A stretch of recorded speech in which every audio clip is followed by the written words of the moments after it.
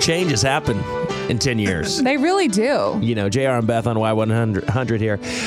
I looked at some pictures. I've thrown it back a little bit and seen, man, I have really changed. Now I've seen a lot of pictures that other people have put up and realized how important filters, Botox, and other enhancing creams.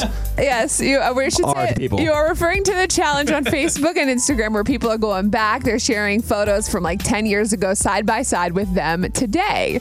So you did it, right? I did. Yeah, it was rare. I feel like I look equally the same, which I'm actually okay with. But I'm also okay with aging. Like, I think I'm down with the wrinkles and stuff. You look fantastic. Thank you. So now there's this woman trying to ruin everyone's fun. Her name is Kate O'Neill. Way to go, Kate. She has this theory that the recent 10-year challenge that popped up on social media is actually meant to collect information on how you age. So that sounds like a conspiracy. This is what's happening. Yeah, basically. She says, she's like, this is a form of social engineering. She says it could be used for bad. For instance, if a health insurance company saw your side-by-side photos, or if they go on your social media, they could determine that you appear to be aging too quickly and thus not as healthy, which could cause them to increase the cost of your insurance. Well, Kate, let me tell you something.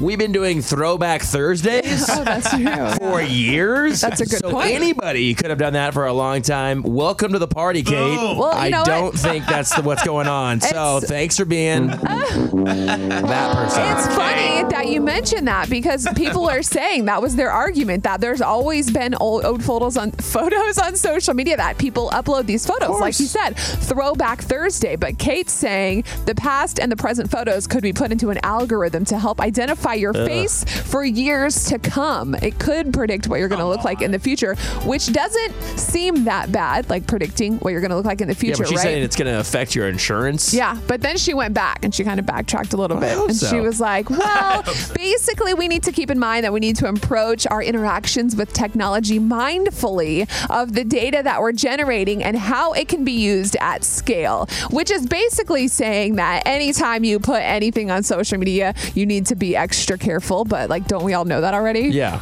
Be careful out there because the government's looking at your Throwback Thursday pictures and your 10-year challenge.